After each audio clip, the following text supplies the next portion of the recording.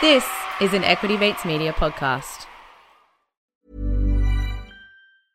Ryan Reynolds here from Mint Mobile. With the price of just about everything going up during inflation, we thought we'd bring our prices down. So to help us, we brought in a reverse auctioneer, which is apparently a thing. Mint Mobile Unlimited Premium Wireless. How to get 30, 30, bit to get 30, bit to get 20, 20, 20, bit to get 20, 20, bit to get 15, 15, 15, 15, just $15 a month? Sold! Give it a try at mintmobile.com/switch. $45 up front for 3 months plus taxes and fees. Promo rate for new customers for limited time. Unlimited more than 40 gigabytes per month. Slows full terms at mintmobile.com.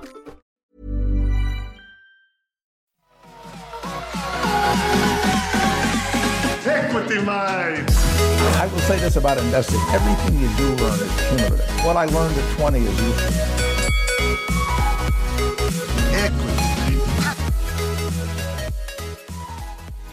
Welcome to another episode of Equity Mates, where we help you learn to invest in 15 minutes or less.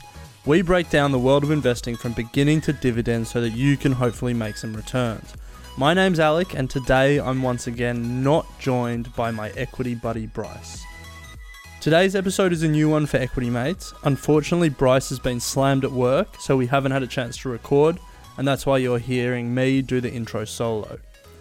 So what we're doing today is releasing one of our favourite episodes of all time.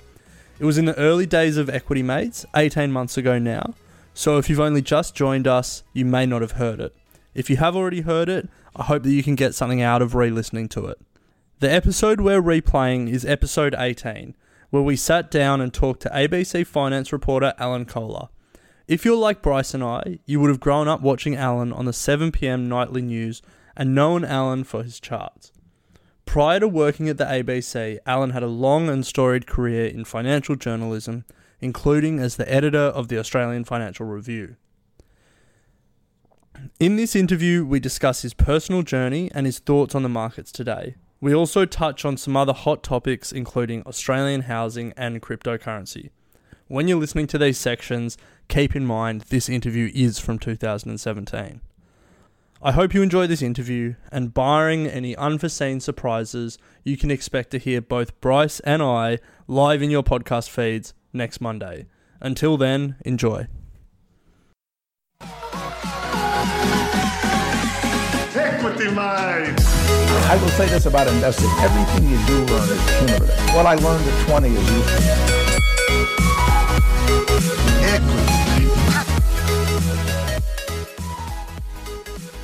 Equity Mates, welcome to episode 18, a podcast where we break down the world of investing from beginning to dividend to make it easy for you. I'm here on a lovely Saturday morning, as always joined by my Equity Mates buddy Ren. How are you, bro? I'm very good, Bryce. How are you? Good. Bombers Swans today, very keen for that. Yeah, and you go Swans. Go the Bombers. Yeah, no, looking forward to it. And yes, looking forward to this episode. We sat down with Alan Kohler last weekend down in Melbourne. We had a great chat to him. Do you want to give a bit of a spiel, Ren? Yeah, okay. So for Australians, there's probably no name or face more synonymous with investing or financial journalism than Alan Kohler. So he's had a long history in finance and journalism, including being the editor of the Australian Financial Review for a few years in the 80s. And he now does the financial section of the 7 o'clock ABC News and does his weekly weekend overview. That's a much anticipated must-read for the financial community. So in my house growing up, we always watched the 7 o'clock news, and Alan was known as the Graph Man, as he's become known for his interesting and insightful charts that he shows viewers. So we were lucky enough to sit down with Alan and discuss all things charts and investing. Hope you guys enjoy it. Well, great to be here with you, Alan. I'm very excited. We've been watching you on TV since I was young, so it's good to be in the same room with you. Still young, if I can. Certainly compared to me. So, Alan, you're known for your charts for chart's sake. I'm just wondering, to kick it off, what's your favourite chart?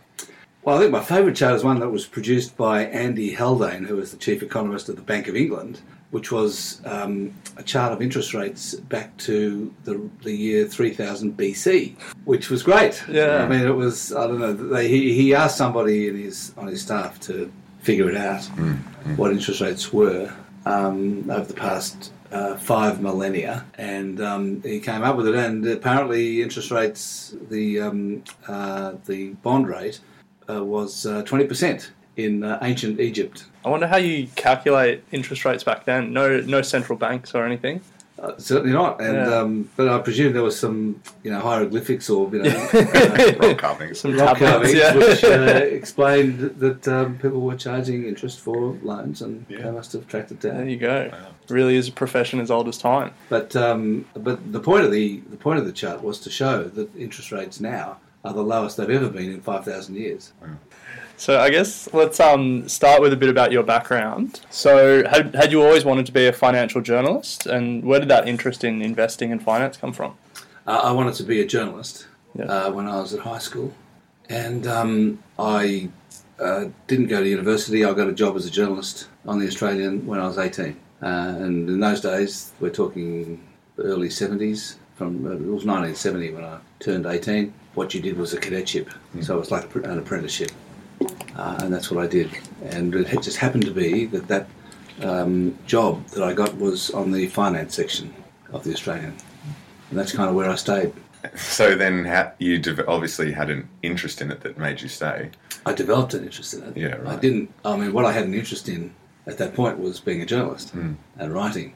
But as I say, I sort of got a job there. I then, after I did my cadetship, I then left and travelled, and I got to all sorts of different jobs as journalist, covering courts, police rounds, covering sport, both around Australia and in England. So various things. Came back to Australia eventually and got a job back as a financial journalist again in 1979, and then basically stayed. And I kind of from there became editor of the Financial Review in the 1980s. Became editor of The Age in 1992. And then went on from there. So, obviously I've done a lot of reading, a lot of studying. You don't have to go to university in order to study. So I taught myself. So at what age did you start personally investing? Well, I didn't have any money for quite a while. I was a young journalist with no money, so I didn't and after a while I kind of decided to run my own super fund and have been investing that, I guess. I sort of slowly took on investing because I started to understand how to do it and thought it would be a good idea and did it. But I'm fundamentally a journalist, not an investor. Yeah. So when you started with your super fund and got more interested in investing, what were some of the hardest things you found about getting started? Well, I kind of came at it from a different direction in the sense that I already understood it all. Yeah. My 4-year cadetship essentially was covering the stock exchange. Okay. From the age of 18 to 22 for 4 years. In those days, the stock exchange was an actual physical thing, not a computer thing. There was actually people on the floor shouting out. So I spent my 4 years there. There's a press gallery overlooking the floor at the stock exchange, and that's what I spent those 4 years doing. Wow. And mixing with stockbrokers and talking to them about. So I got a pretty good understanding early on of how to do it and what was going on, how the system worked. From the experience you had at the stock exchange and from the many people that you would have spoken to in your career, are there any characteristics that stick out to you amongst the sort of successful investors? One of them is don't be too greedy. To actually be satisfied with a reasonable return in return for reasonable risk. So, you can't get a return without taking some risk, but if you are expecting to double your money and trying to double your money, then you're probably taking too much risk. And so I remember when I started, it was kind of during the Poseidon boom. During that time, people started to get very greedy, and they were kind of doubling their money overnight and making lots of money, and then everyone lost everything because it busted. And so I came to a pretty clear understanding that how brutal the share market can be. Also 1987 was incredibly brutal, and then 2008. I've seen a number of busts where people thought that everything was fine, and then it wasn't. And so it's really a matter of kind of having a clear understanding of the risks you're taking, and to not think that that everything's going to be always fine, because it has been for the last little while. In fact, in some ways, the longer you go with everything fine, the more likely it is that you're going to come a cropper at some point. So building off that, for our listeners who are, early into their investing journey, is there any advice that you have for them to sort of set them on the right path, or anything that you would wish you knew when you were starting out? I wish I had a clearer understanding of compound interest. I mean, it really, when the fantastic thing about being young is that you're able to harness the power of compound interest. But the thing to understand about that is that it really starts to come into its own after a decade or two. It takes a while, and you have to be patient. But the other thing is, you don't have to settle for subpar returns. It is possible to, particularly if you're long term. I mean, one of the things about being young is that if you're saving for retirement, that's 30 or 40 years away, and the ups and downs in the meantime don't matter.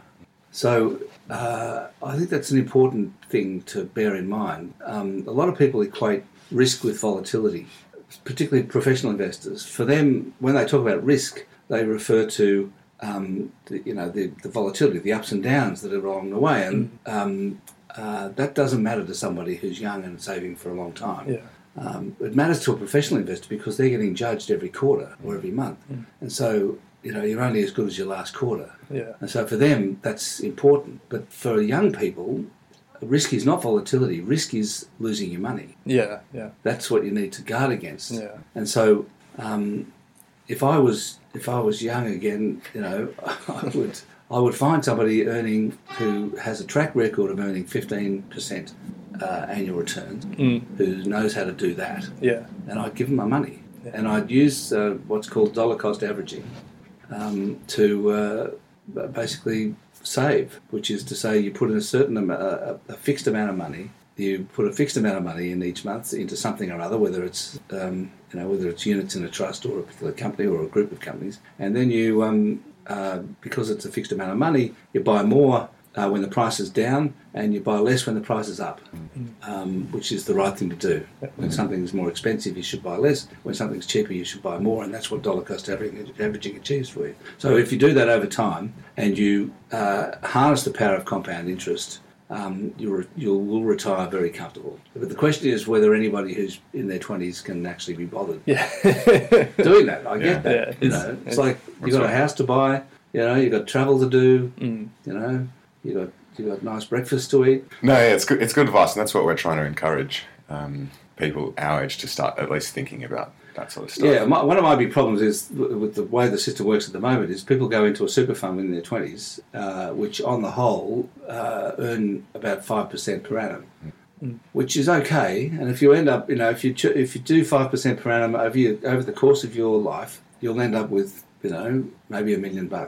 But the difference between 5% and even 10% over 40 years is phenomenal. And you don't even have to settle for 10. You can achieve 15% if you get the right fund manager and play it correctly.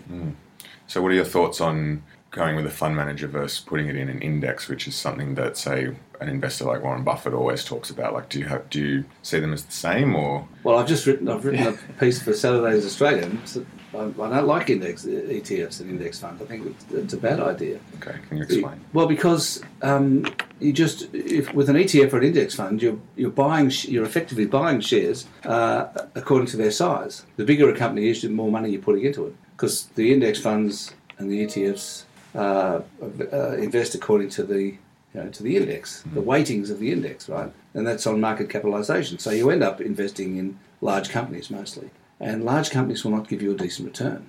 They just won't over time. I mean, you'll get the market return, which over the long term is 7 or 8% per annum. And in my view, that's not good enough. You can, like I've just been looking at a fund manager this morning who's good at picking stocks, and they have achieved high 20s returns. Now, you wouldn't want to put all your eggs in one fund manager basket, but it is possible to achieve that kind of return by people who choose good companies, invest in, and choose them. And not just invest according to size, which is what an ETF is. Interesting. So I'm disgusted with Warren Buffett, actually. I think that he's suggesting people do exactly what he hasn't done. Yeah, that's very true. Yeah, but yeah, I did read that article when we were preparing for this interview, and I also read another article that came out today about land tax over income tax. So it seems you're putting some provocative thoughts out there to get people thinking about finance and the structure around the Australian economy. Well, my view is that having a column in a national newspaper is a privilege, and I might as well. I mean, I should use it to get people thinking. Yeah. There's no point writing the bleeding obvious or just writing boring stuff. Yeah, definitely. You've got to say something. Yeah. So I've always had that view in journalism that you've got this position, you're paid to write, which is kind of a great thing to be able to do, particularly if you're in a national newspaper which has got a lot of readership, and you have a responsibility to use it. Yeah. So with the land tax idea, and just for our listeners, it was essentially that if you tax landowners on the value of their land rather than workers on the income that they're generating, that leads to a more equitable economy. Is that a fair assessment of the argument that was put forward? Yeah, so a lot of people are talking at the moment about universal basic income or some way of compensating those who lose their jobs out of automation. And we're moving from a period of replacing manufacturing jobs with robotics to replacing blue-collar jobs with artificial intelligence, probably. Yeah. And so people like Elon Musk and others are saying we need to do something about that because, this is a huge challenge. I think Elon Musk called artificial intelligence more of a threat than North Korea.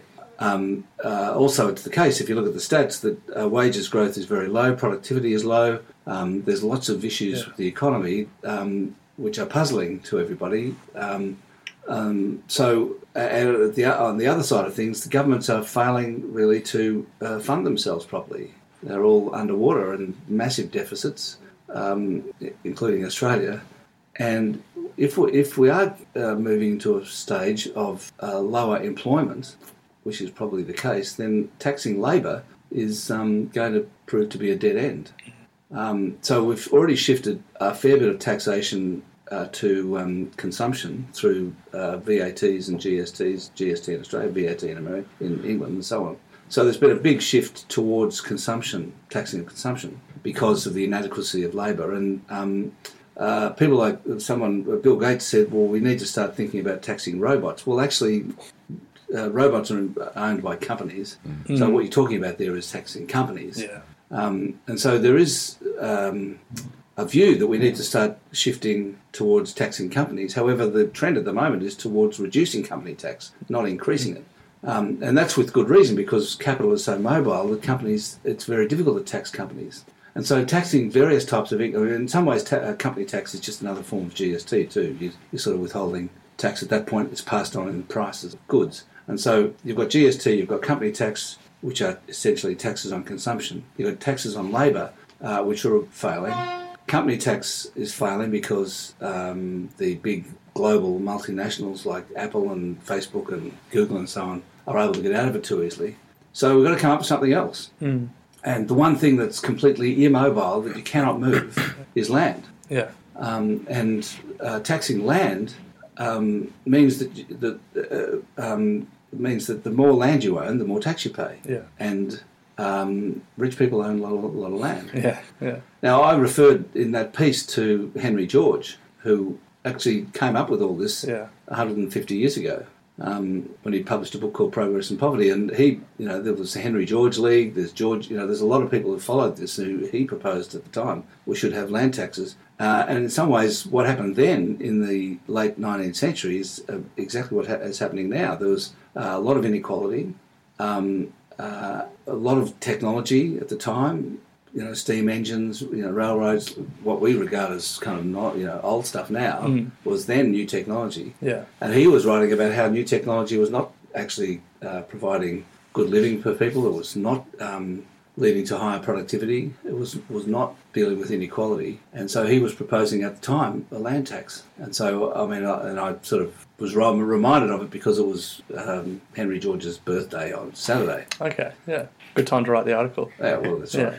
For all our listeners out there, the game Monopoly was actually originally created with two sets of rules, and it was called the Landlord's Game, and it was to show the effect of a land tax the property owners in Monopoly, they would be paying tax, and the game just didn't end, and it was much more equitable with all players still having some level of income. But then Hasbro got rid of that set of rules because people want to win the board games that they play. But it's interesting that that idea is sort of coming back in vogue, as you said, as all these trends sort of rear their head again. Technological innovation, inequality, and all that. That's right. So it was really interesting to read this morning. Yeah. So back to the charts that I mentioned earlier at the start. The charts are obviously a great way of illustrating trends and what's happened in the past. So we're wondering, have your use of charts always been a strategy, or has it been something that's evolved over time? Well, the story for that is, like a lot of things happen by accident. I joined the ABC back in 1995. First 7 years was on the 7:30 report as a reporter, and then they said, why don't you go on the news, 2002. And at the time, they were introducing two national segments onto the news, finance and sport. Oh. And Peter Wilkins did sport as a national thing, right? And they made both my segment and Peter Wilkins' segment mandatory. So the way the ABC News works is it's a federation, and each state has control of what it puts to air, right? Except certain things, not many things, are regarded as mandatory and they have to run them. And so they introduced national finance and national sport, which were mandatory, and they decreed that the two things would include both me and Peter Wilkins doing a presentation, but also showing video footage, right? And Wilkins had no problem finding video footage of sport, right? Tons of it. Yeah. But I couldn't get any video footage. It was hopeless. Yeah. So they said, go and find video footage. And I thought, oh, God. So occasionally there's a press conference, but it's some boring middle-aged man talking. Yeah. And so I did that for a couple of weeks and thought, this is hopeless. It wasn't working. It was too hard to find. So I thought, what else can I do? And the answer was, I'll try charts. So I started using charts, which I've always kind of thought were a terrific way of understanding history, really, and correlations. The two things that charts do for you is they tell you what happened in history in a very visual way, and they also help you understand correlations where they exist. Sometimes you can portray correlations that don't exist, but so that's how that came about. Right. And it's just kicked on ever since. Well, I just kind of find a couple of charts every night, and it helps people understand what's going on. Yeah, I think because I grew up watching ABC News, and it definitely makes it more relatable for people who have no finance background. And like our whole family don't have a finance background, and we definitely found that. Yeah. There you are. It's good. So I guess you're known for your charts, but does your investing, does that follow through to your investing? Do you sort of subscribe to technical analysis, and do you use charts to make decisions on what assets to buy and things like that? Well, as part of the Constant Investor, I've also acquired another newsletter called Market Timing.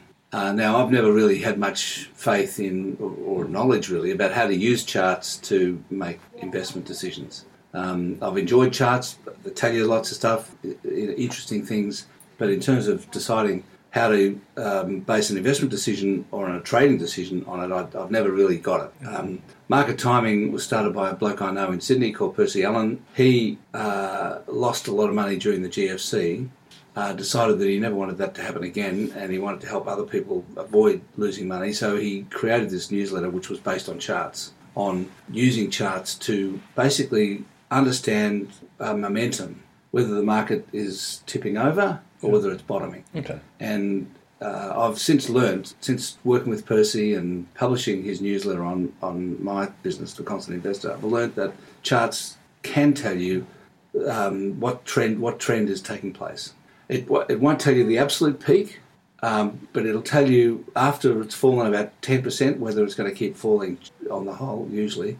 Not 100%, but it can tell you that the market is now trending downwards and it's time to get out, or it's trending upwards and it's time to get in. And so what Market Timing does using charts is to publish buy and sell signals based on charts. Cool. Yeah. But it doesn't do it very often. Like it'll do an average of 2 signals a year. So wow. Okay. Okay, yeah. So we're not doing trading signals like every day. Yeah. Okay, some people use charts every day. And they're looking for minute differences. Yeah. I think that's a train to nowhere, that one. But some people swear by it and fine. Good on them. Yeah. But in terms of Market Timing, we're looking for the big trends to protect people from the big crashes. Yeah, okay. And, you can do that. Yeah, definitely. So this chart's look at it from a macro approach, or? Well, it's more to do with, and I don't know, it's a bit of a black box situation. Percy's kind of... tight-lipped about it all. He's a bit tight-lipped about it all, but I know that it has to do with moving averages. So if and when the daily chart crosses over a 200-day moving average, Right. That kind of tells you that the trend is down or up. So, talking about your time as the editor of the Financial Review, you were the editor in the 80s, which was a pretty crazy time in the world of finance, of Reaganomics, of high-flying corporate mergers, and then the crash of 87. What was it like following markets then? And do you notice any similarities or any glaring differences between then and now? Well, look, it was a great time to be running a financial newspaper. Yeah, I can imagine. There was something happening every day. I mean, we had Bob Hawke and Paul Keating in power. They were floating the dollar, deregulating the financial system. There was fantastic stuff going on all the time, and there was also massive takeovers. Alan Bond, Christopher Skase. So look, there's something going on every day. It was extraordinary time. So we were running a million miles an hour, and it was. It was exciting. It was great.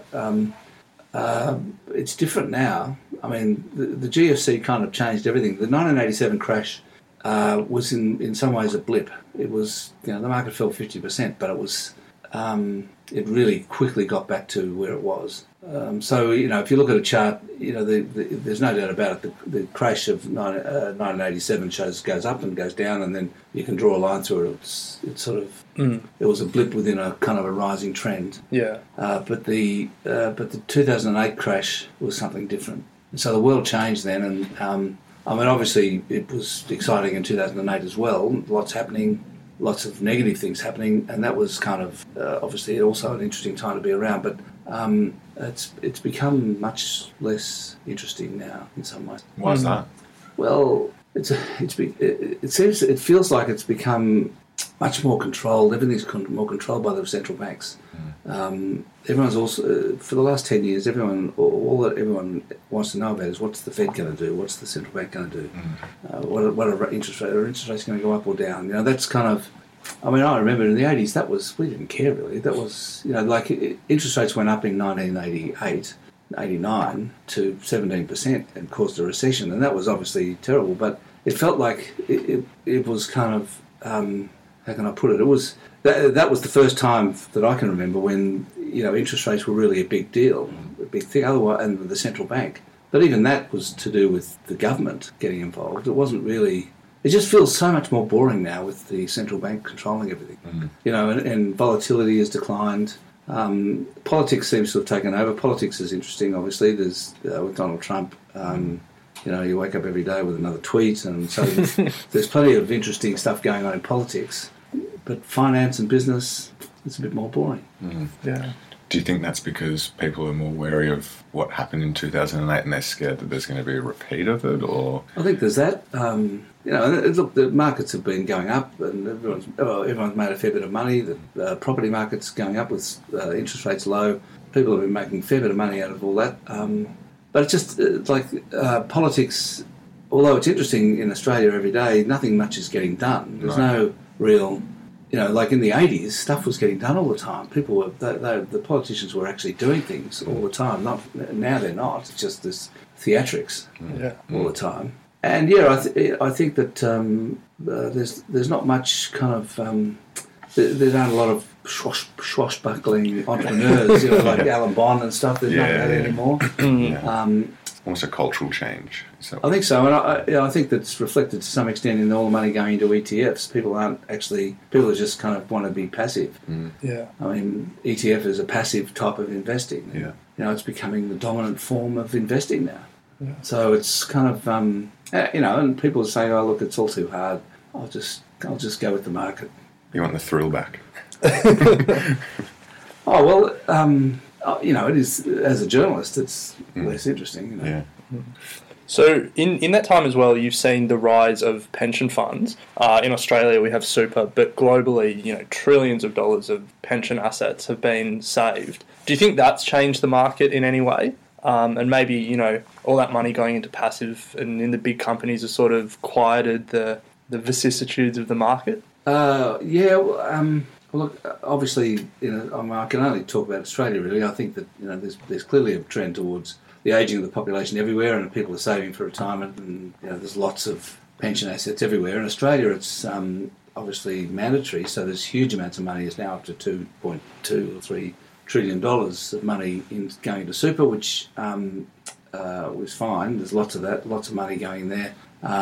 It's being conservatively run, then it's not going much into what you might call interesting investments like venture capital or infrastructure. It's pretty conservative. And there's a lot of self-managed super fund money, and a lot of that's just sitting in cash and ETFs. And so, I don't quite know what to make of all this, to be honest. Before the superannuation system was set up in 1992 by Paul Keating, most of the superannuation or retirement savings or retirement income was provided by defined benefit funds rather than defined contributions or accumulations, and that the shift that occurred was from employers and life officers and so on guaranteeing people a certain income in retirement, which is the way the system used to work, to being that we all take risk. Now we all have to basically do our own thing, whether it's we give the money to a super fund or we run it ourselves. We're all kind of exposed now to risk in the market, whereas we weren't before. And so I think one of the things that occurred is that people were kind of comfortable with taking that risk between sort of mid-90s until, for 12 or 13 years, until we started to see decline. So year 2000, US stock market crashed, recovered, not all the way, and then 2008, everyone lost a lot of money. And so I think that was really 2008 was really the first big time in Australia where everyone who had been shunted into accumulation super funds out of defined benefit funds had suddenly realised that they were, that they were actually exposed to risk. And they saw the risk that they were exposed to. And the risk was to their own life in retirement. So it was no longer kind of academic or theoretical. It was real, which is one little microcosm of that was Percy Allen in the Market Timing newsletter, where he lost his money, decided to do something about protecting people from that happening in future. And in a way, that's what I'm trying to do too. I'm trying to get people to take long-term positions, particularly young people, saving for the long term. Don't worry about short-term volatility, but focus on what you're doing and understand the risks that you're taking. So, Alan, in 2005, you founded Eureka Report, which is now one of Australia's most read investing newsletters. And then in 2016... Except I don't own it anymore. No, you sold. And then in 2016, founded The Constant Investor, which is what you're working on at the moment. What is it about the online newsletters that you find appealing? Well, I find starting a business appealing. It's an act of great optimism and faith, starting a business. It's exciting, interesting. It's a way of being creative. So, I like doing that, but I also like writing columns. I feel very privileged to be able to appear on TV, write columns for The Australian, and to start a business. It's great. Wouldn't be dead for quits.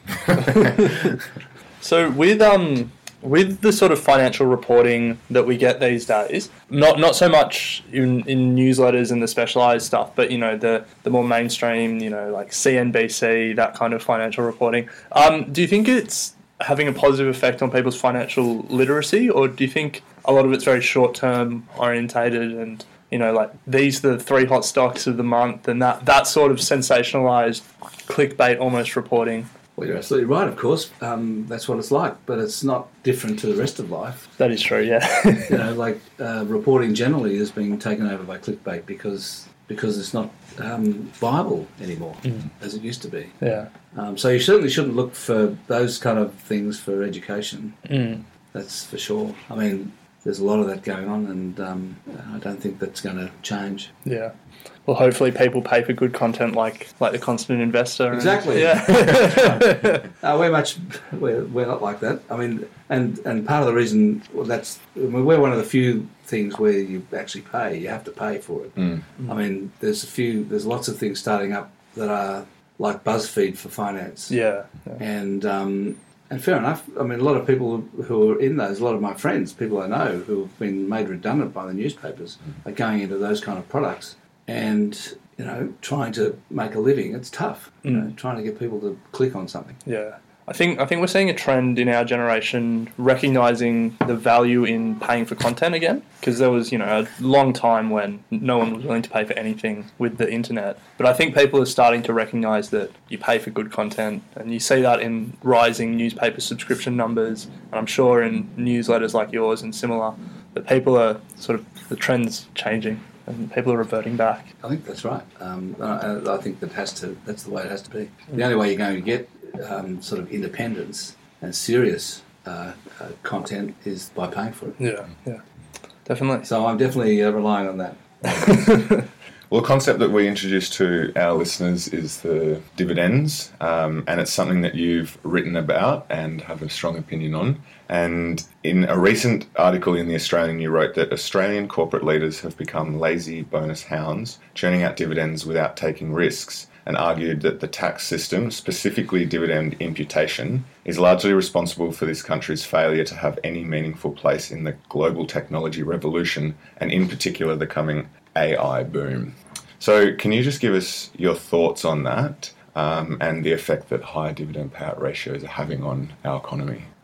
The average payout ratio in Australia is about 75%. A lot of the big companies paying out 80-90% of their profits in dividend. And then they're trying to get money back when they need to spend it on something to expand or to invest. They're having to get the money back off the shareholders, either through dividend reinvestment plans or equity raisings. I think it's noticeable that big companies that are dominating technology globally, and artificial intelligence in particular, don't pay dividends. Amazon, Facebook, Google, Microsoft, IBM, even those that do pay a dividend, like IBM, it's like 10 or 15% of their profit goes out in dividend, no more.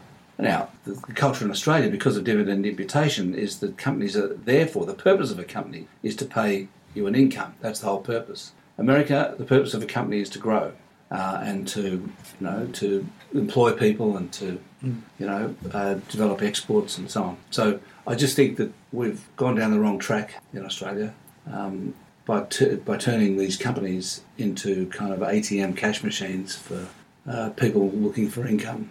Now, I get that there's an argument the other way. A lot of people have got stuck into me since that column. And fair enough. I think it's an interesting and good debate to have. I'm not, and I can, as I say, I can acknowledge the counterpoint, which is that companies tend to just waste the money. They keep it, and look at BHP. It keeps wasting money on big projects. Yeah. And so shareholders, fair enough, they say, listen, just give us the money. We'll waste it instead. Yeah. So there is a solid argument for companies paying the money out. Now, the thing is that most companies earn a return on equity in Australia in excess of 12%. Some, mostly 15%. The banks are earning 15% return on equity. A lot of good companies are earning 20% return on equity. You're not going to get that. You're not going to get that sort of return anywhere else with your money. You take your money out.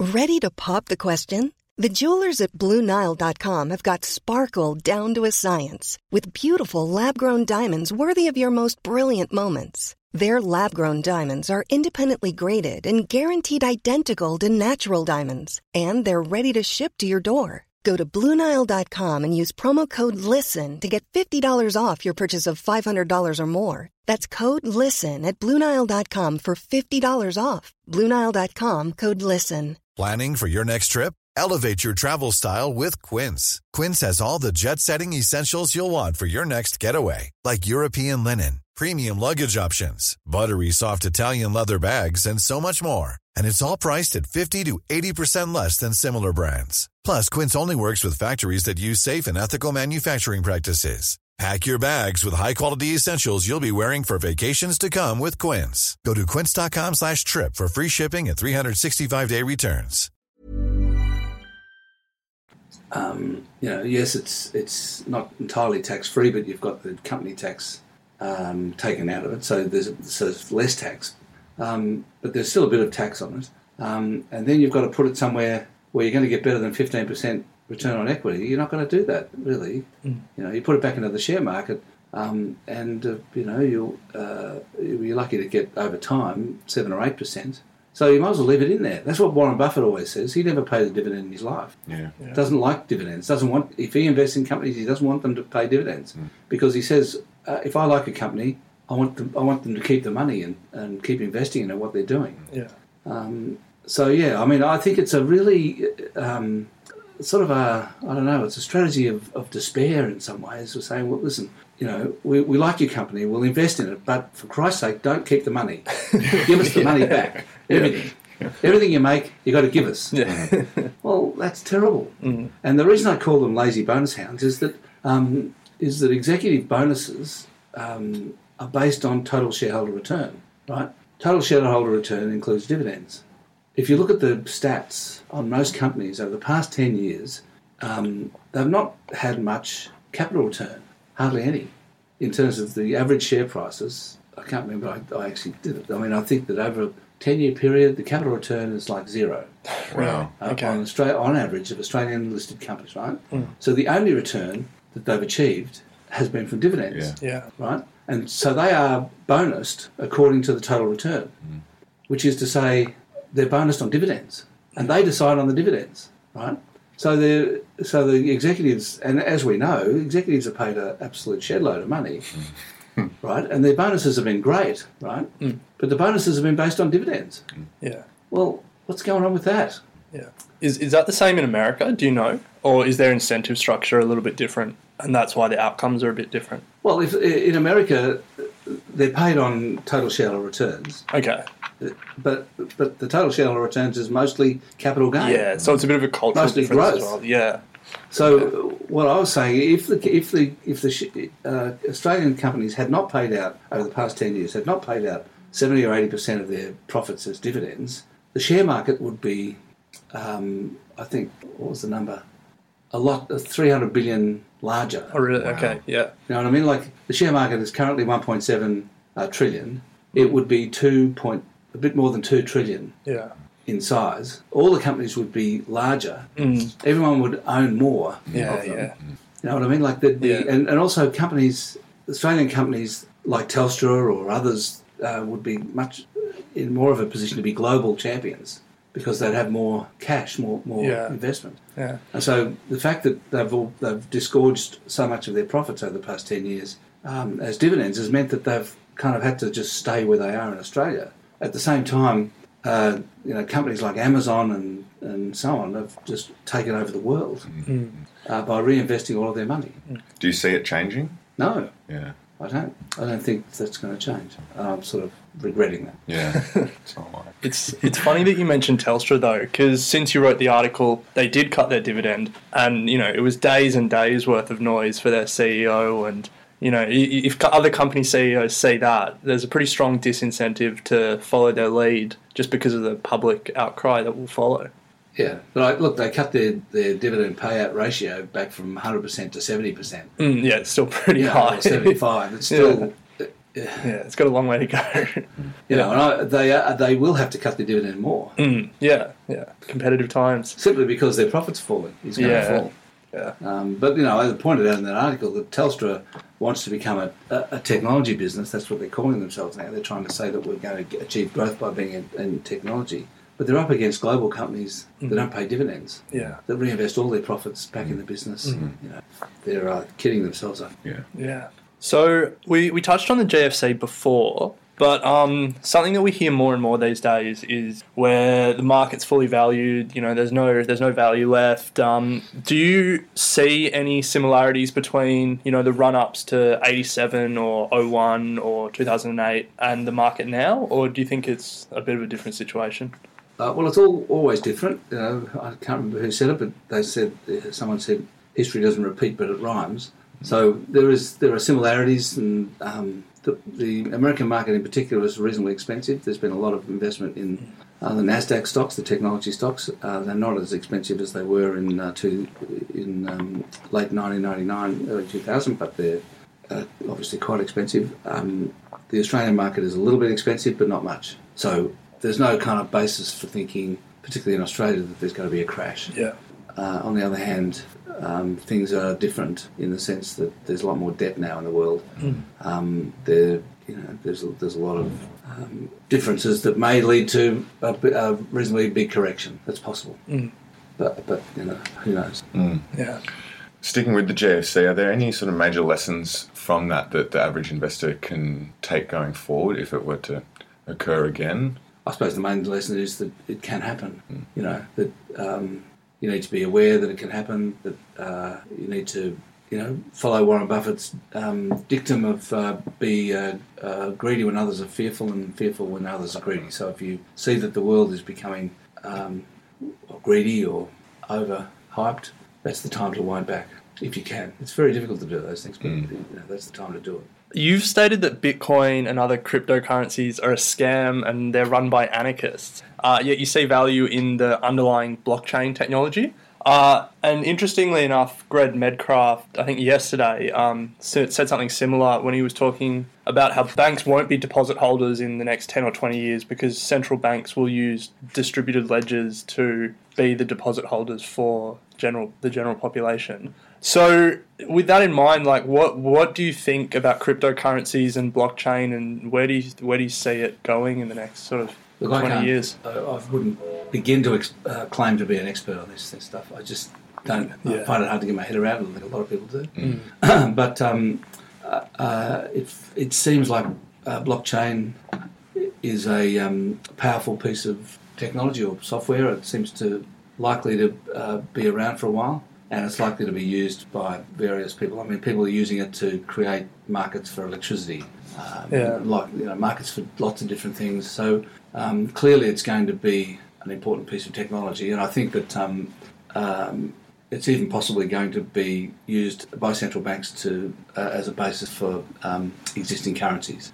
Exactly how that works, I couldn't begin to explain or understand. But that seems a lot of central banks, I think including Australia's, are investigating how to base existing currencies on blockchain distributed technology, distributed ledger technology, and that seems to be quite interesting.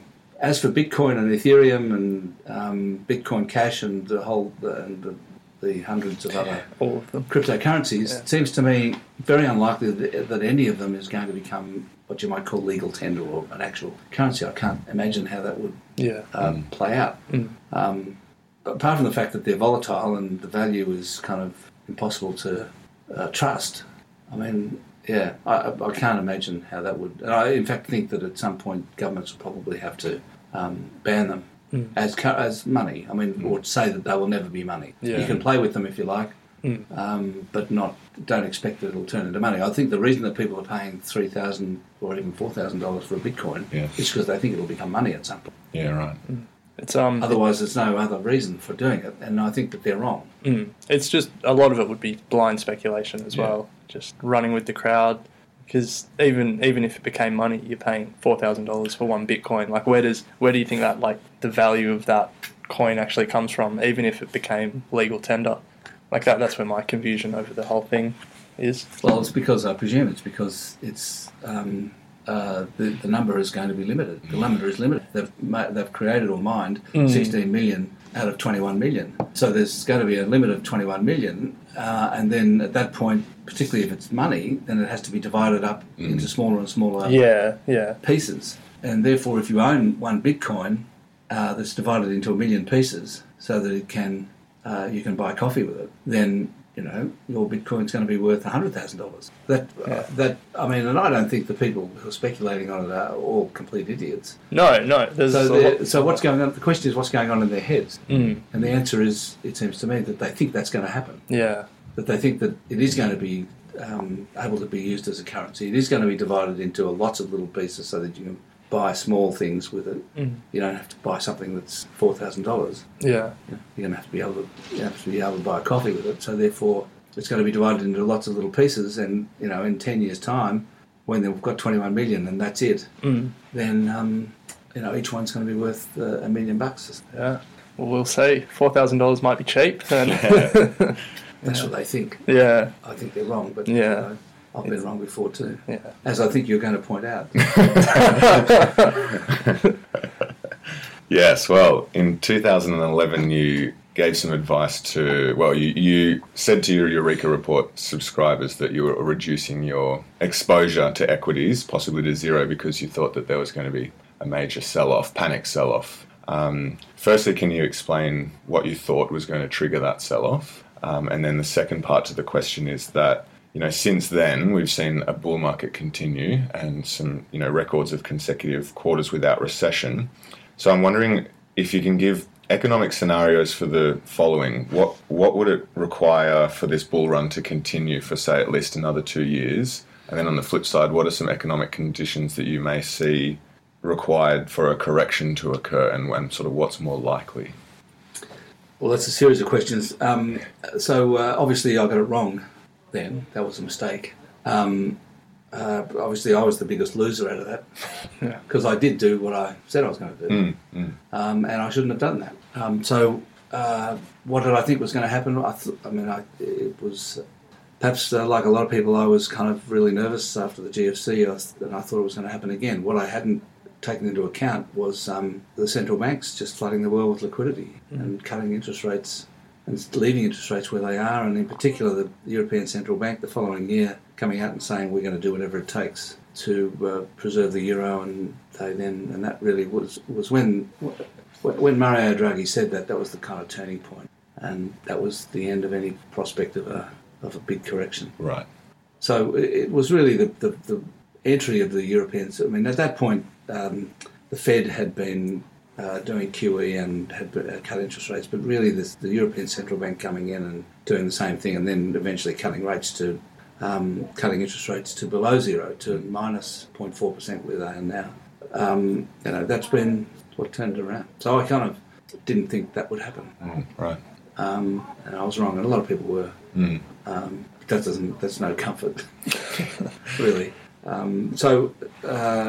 Really for the past 10 years, particularly since then, the markets of the world, investors everywhere have been relying on central banks to misprice credit. Really. That's what they've been doing. They've been reducing the price of credit to unnatural levels, which has bolstered the prices of assets. What it hasn't done is achieve what the central bank's trying to achieve, which is consumer price inflation and higher income, wages. Hasn't resulted in those things. All that the central banks have managed to do is inflate asset prices, which, is dangerous going forward, wouldn't you think? Yeah. So, but the belief was that would lead to higher consumer price inflation, and lead to investment in the economy and lead to higher wages and employment and so on. And that really hasn't occurred. Do you think it's a major concern for many people, or is it just something that is part and parcel of what's going on? And well, I think we're entering uncharted territory, really, when the central banks start to rebalance, wind back the stimulus. Nobody really knows. The Federal Reserve has started to increase interest rates. It's increased rates 3 times, and hasn't yet started to wind back the balance sheet, the expansion of its balance sheet, which is to reverse quantitative easing. It hasn't started to do that, but it has increased interest rates, and that hasn't caused a big problem yet. When Australia might, at some point, Australia's going to start increasing interest rates. Will that lead to a big problem? I don't know. Maybe not. Depends how careful they are, I guess. Interesting. But these are different times. We've had 10 years of extraordinary central bank intervention, which has led to a huge increase in asset prices. Not in the last 12 months or so, but certainly over that period, which at some point is going to turn around. Do you think Sydney and Melbourne are in a housing bubble? No, I don't think it's a bubble. I think the problem with housing is that it's the only asset class that we want to live in. True. No, but if you think about it, housing has 2 purposes. It's an investment asset, and it's something we live in. Most investment assets, whether they're bonds or stocks or whatever, we don't have to worry about buying them to live in. But the problem. So if housing wasn't something we lived in, then they'd go up and down, and nobody would worry, right? And it'd be only a question of what the yield was and so on as an investment. The trouble is that because of interest rates being so low, it's become too hard to save for a deposit for them because the banks require 20%, and they're expensive now. The houses are expensive, so the problem of saving for a deposit has become a major social issue. Yeah. And has become, in a sense, a generational equity issue, which I'm sure you guys are only too aware of. Yeah. I mean, it actually is, if you can actually buy a house, the repayments are okay because interest rates are so low. Yeah. So it isn't a repayments issue. It's getting there. It's getting there. Yeah. It's the saving for the deposit, which, so the only solution, and unless housing prices come down, which I don't believe they will, the only solution is what you might call early inheritance. Mum and Dad helping. Which is kind of, and the problem with, part of the thing is that the problem of unaffordable housing is being exacerbated a bit by the fact that Mum and Dad are living so long. Yeah. Mm-hmm. So we have longevity now, so that kids are getting to middle age before their parents die. It's getting too late. Yeah.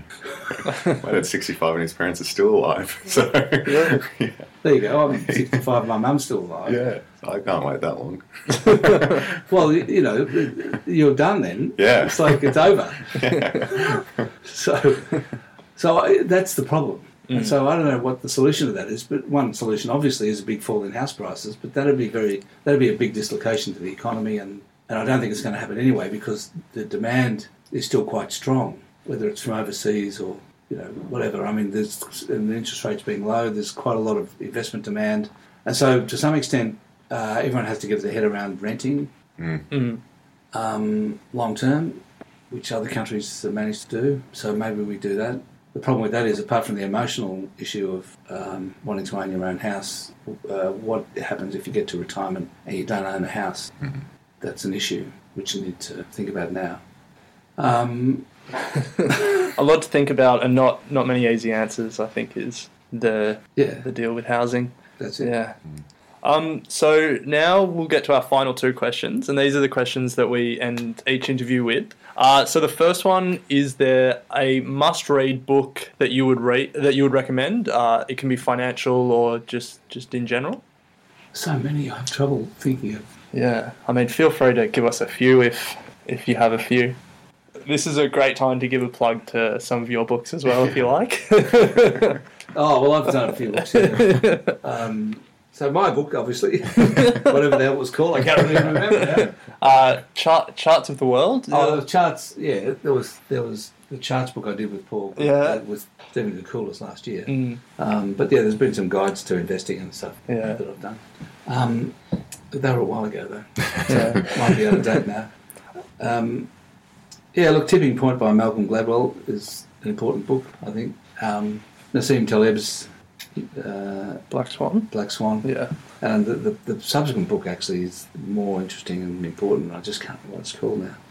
We'll look it up. Yeah, we'll put it on our show notes for the listeners. It's interesting that you say Taleb though, because a lot of investors that I've listened to in interviews and stuff have recommended that book. So I'm starting to get the impression that that's a must-read for anyone interested in investing. Yeah, as I say, the next one was called Anti-Fragile. Oh, okay. So the Black Swan was 2007, Anti-Fragile 2012. So I think a lot happened in those. And I liked the 2012 was in some ways more important. Yeah, okay. They're both really worth reading. And look, there's lots of different books about Warren Buffett. I mean, he's never written a book himself, but there are a lot of books that talk about his thoughts. Yeah.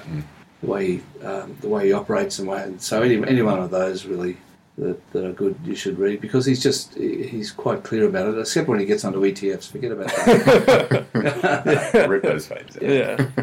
Just ignore that stuff. Apart from that, it's all good. Yeah. When you get to the ETF stuff, just print out your article from the Australian and stick it over. ETFs aren't in his book. He's only said that recently. Yeah. That bet that he made with the hedge fund manager, where he took the index and the hedge fund manager took the 5 managed funds. That's sort of been a really visible driver of people to ETFs, because it's so clear that the ETF outperformed the hedge funds. But I mean, he picked a great year to take the ETF. Started it in 2008, and it's just enjoyed a bull run for 9 years. That's it. How convenient. Yeah.